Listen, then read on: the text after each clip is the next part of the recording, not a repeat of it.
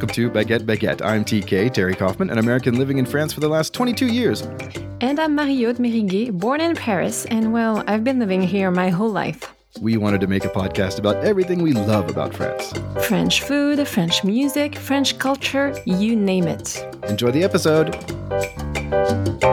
So today we're going to talk about something that if you've ever been to France, you have probably passed one. If you're walking down the street, maybe on the corner of a street, you're kind of hungry and you're looking for a place to eat. It might be a bistro, maybe. It might be a restaurant, kind of. It could be a cafe, could be. But it's probably a brasserie. And that is exactly what we're going to talk about today, a brasserie. Yes, Cherry, exactly. And because to me, growing up in France and especially near to Paris, brasseries are the typical big city experience when you are here in this country. Exactly.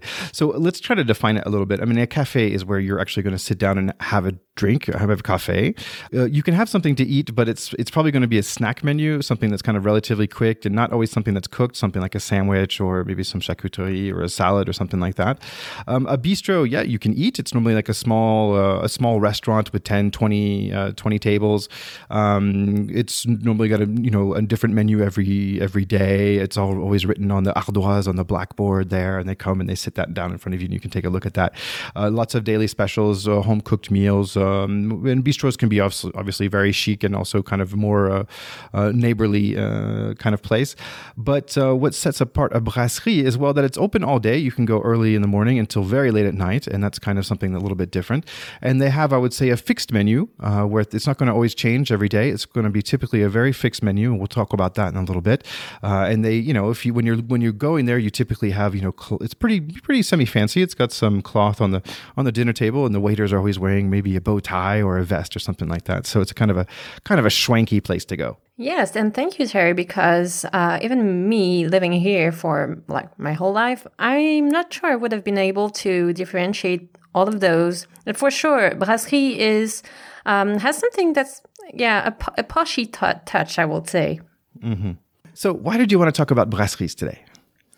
Well, to me, brasserie, the idea of a brasserie rings a very personal bell of long walks through Paris, visiting with my grandparents, with my parents, and enjoying the city and making a stop in a brasserie to drink something fresh or a hot drink and pushing further the magic of visiting this great city. So it's very much about those great memories of me being a little girl. That's sweet. For me, it's kind of like it's where you could go for a business lunch. It's where you can go after work to have a drink as well. It's true that it is a good place to take a break because a lot of times cafes and bistros are actually quite small, and brasseries have a lot of space, it feels like. And it is a kind of a family place, but it is kind of classy. It's exactly where your grandfather might take you.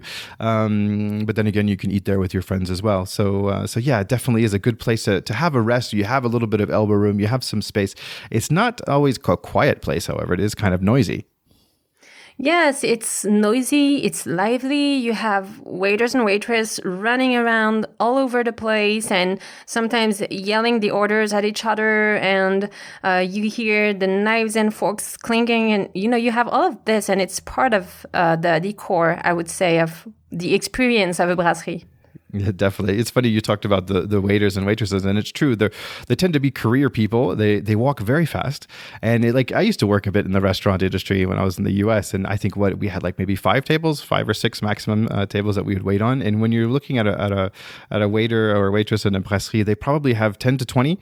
So they're moving fast because they have to, and they're not working they're not there to chat with you like you would in the U.S. You chat a bit, to, kind of get better tips. That's not the way it works. They're there to get the food on the table as quickly as they can, and they're extremely efficient, but also very well dressed in the little bow ties and everything like that. Yes, and also most of the time they do not even write down your order. They memorize it. I always admired it. Yeah, exactly. Also with the number of people that they are. Yeah, so don't be offended if you do go into a brasserie and they're quite quick. It's not that they're cold. It's just that, they got a lot going on. And if you are going to order, you just need to go ahead and order. That's part of your job when you show up and sit down is like, you know what you're going to get. Because it's true that the menu doesn't necessarily change. It tends to be the same menus in different brasseries. Exactly. I mean, it is also part of what I would call the magic of a brasserie is that it is also a sure place, meaning that you know what to expect. And you usually have your favorite orders that you will always go back to because it's usually good food and good cooking. So how about we take some time and we'll go through what could be a typical menu of a brasserie. Okay, so if we talk about a menu, we did say that like in a cafe, you could have what I would call snacks. So that's going to cover like I would say salads and sandwiches and croque monsieur. But here you're normally looking at like your full course meal, your entrée, your plat and dessert. So let's look at the entrees. So what you could find is maybe like a French onion soup, a soupe à l'oignon. You could maybe find like a little salad kind of thing, like a poireau vinaigrette. So that would be leeks with a vinaigrette sauce or avocado, or like you can find a œuf mayonnaise, which is hard-boiled eggs with mayonnaise, or something a little bit more meaty if you want foie gras. If you're feeling like you got a little extra cash in your pocket, you could always go with foie gras or maybe some charcuterie. And I would add to that the terrine. It's a kind of pâté that's usually homemade and that you pretty much can find in any kind of brasserie in France. And it's very good. Yes, totally. And super good with a little glass of red wine and some fresh baguette, and you throw the terrine on there. That's excellent. So is that what you're going to go with for your entree? Yes, that's especially what I will go for, the terrine.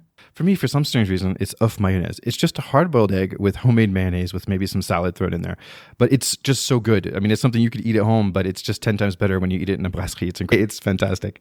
Yeah, and I don't know why, but it doesn't really taste the same when you do it at home. I don't know what they put in it. It's just eggs, but, it's the magic of it. Totally.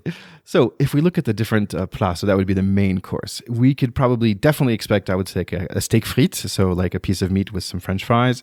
Steak tartare, I don't know if anybody's ever had that, but it's the kind of the raw steak that's minced with a lot of different things that are put inside. A bit of fish, maybe a salmon or a saumonière, some chicken à la normande, so it'd be kind of a supreme creamy sauce. Or other really traditional French dishes, I would say like a bœuf bourguignon or bœuf aux carottes, something like that. And of course, if you're just feeling kind of American that day, you can get a burger. Yes, and you will also always find something that comes from the ocean.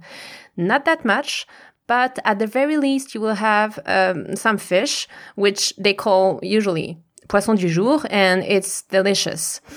Something else that you find in brasseries in the main courses are the classic French fries, sautéed potatoes, puree and sautéed vegetables as well that accompany the meat and the fish and that are fresh and very good. Yes, exactly. And you were talking about seafood, and it seems like when you're in a brasserie that's near, I would say, like a train station, it seems like there's always a bunch of like these big seafood platters with a little bit of everything, with like oysters and shrimp and all this kind of stuff and all things I've never seen before. Yeah, and I also guess that is part of the deal that people, for example, that live in Paris, so far from the ocean, that they go to the brasserie because they know that the seafood's going to be delicious. Yeah, that's for sure. And everything actually is really good. And I think it might have something to do with Rungis, which is the place where basically all the food in France goes to one location just outside of Paris, which is called Rungis. And then all the buyers, like for the restaurants and the brasseries and all this kind of stuff, they go to Rungis and they buy the food for that day or for that week. And it would be interesting for us if we could to do an episode just on Rungis, because it's a word that everybody in Paris knows, because if you've had the opportunity to go, apparently it's just absolutely fantastic place to be. It's just all the food in France and maybe even Europe just goes to this one location, and the choice is just fantastic, which maybe explains the quality behind these brasseries. Yes, I think it does. It's really part of the legend here. I agree. So if we look at dessert, what we can expect in dessert would be like a chocolate mousse, a crème brûlée, or a floating island. It's called an île flottant. Or you can go with a fromage blanc or maybe a panna cotta, which with a kind of a coulis de fruits rouges, which sounds great in French, but it's really difficult to translate in English. But it's more like a jam, like a kind of a liquefied jam that's really delicious with red, normally with a lot of raspberries and things like that. So like a red fruit jam, I guess we can call it like that. Yes, it is delicious. I agree. I very often go to that one, but there's also another one that is, you can find, I guess, everywhere, chocolate cake. That's true. And I would add to it that a few years back, I don't know when it started, but there was a new trend that sticks because it's good. It's the café gourmand. It's when at the end of your meal, you're not sure about a dessert and you want a coffee or maybe a tea, and you will order that selection of small-sized desserts, different desserts that they have in the menu with your coffee. And it's very good, and it's a very good compromise because you can taste many different desserts, small size. I think that is one thing that definitely needs to be exported to the US, where you have your coffee, but then you have like 3 or 4 little desserts, and they're all like little bite-sized desserts instead of one big dessert. And frankly, it's just fantastic normally, and it's also a little bit more expensive too. So I think they're coming out ahead. So Thierry, how about in the United States? Does anything that looks like a brasserie exist or an equivalent? Yeah, in fact, I was thinking about that. And I think the first thing is we have to take all the chain restaurants out, because a brasserie is normally not at all a chain. And it's more of like a neighborhood kind of restaurant. I think so. We have to take out all the chain restaurants. The thing that comes to mind is it's not necessarily a diner, but there is something very American about a diner, that it's open all the time. You can go when you want, and you know you're going to have a blueberry pie with ice cream or something with mashed potatoes. And so there's kind of that aspect there, but it's a little bit more chic, I would say, than a diner. It's a little bit more festive as well. And so it makes me think of like in the 90s, there started being these craft brewers, because in fact, a brasserie, the name comes from the idea at the base is a brewery.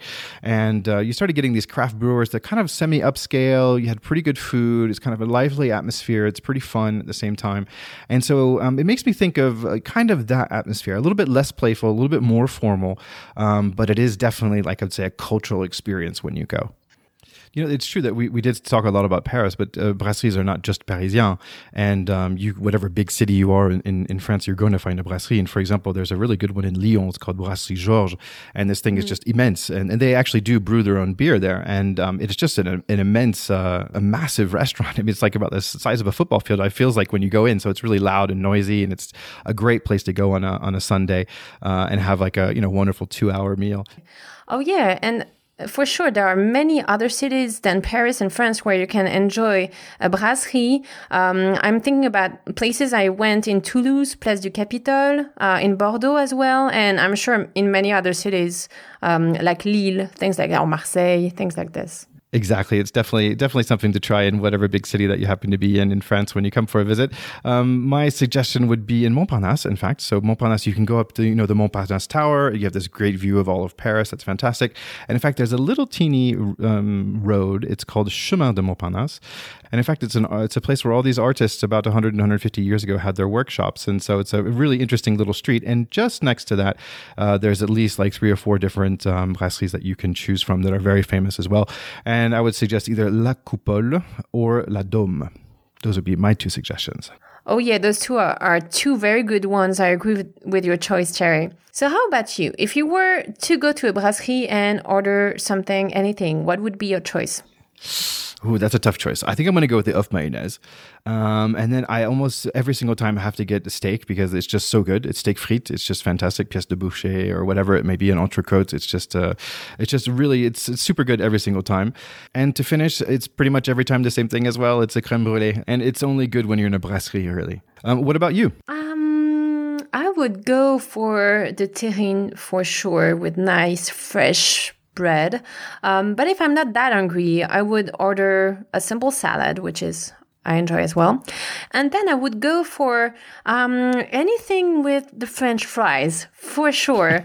That could be the chicken, that could be some piece of meat, I don't know, but usually it's something with the French fries and pepper sauce. Ah, yes. And yeah, that's so good. And it's, as you said, for the crème brûlée, it's always better in a brasserie than anywhere else. And then I would end up eating something with chocolate. So I would go for maybe the fondant au chocolat, that delicious chocolate cake that they do most of the time, or just a simple coffee. But I'd like to add that in terms of an experience, I would advise that we go to a brasserie whenever. Even if we're not hungry, it's okay, because the pleasure is also to sit here and enjoy the mood, the city, and the place you're in, and just sipping a nice fresh orange juice or something like this is already something to experience. I totally agree. And it's a great way just to kind of sit there and people watch and just and take a break. I tell you what, this is definitely making me want to go out to a brasserie. All right, Marie-Haude, talk to you soon. Yeah, talk to you soon. Thank you, Thierry. Bye. We hope you enjoyed this episode. Please follow us on Instagram and let us know what you love about France. Maybe it'll be our next episode. Allez, until next time, à bientôt. À la prochaine!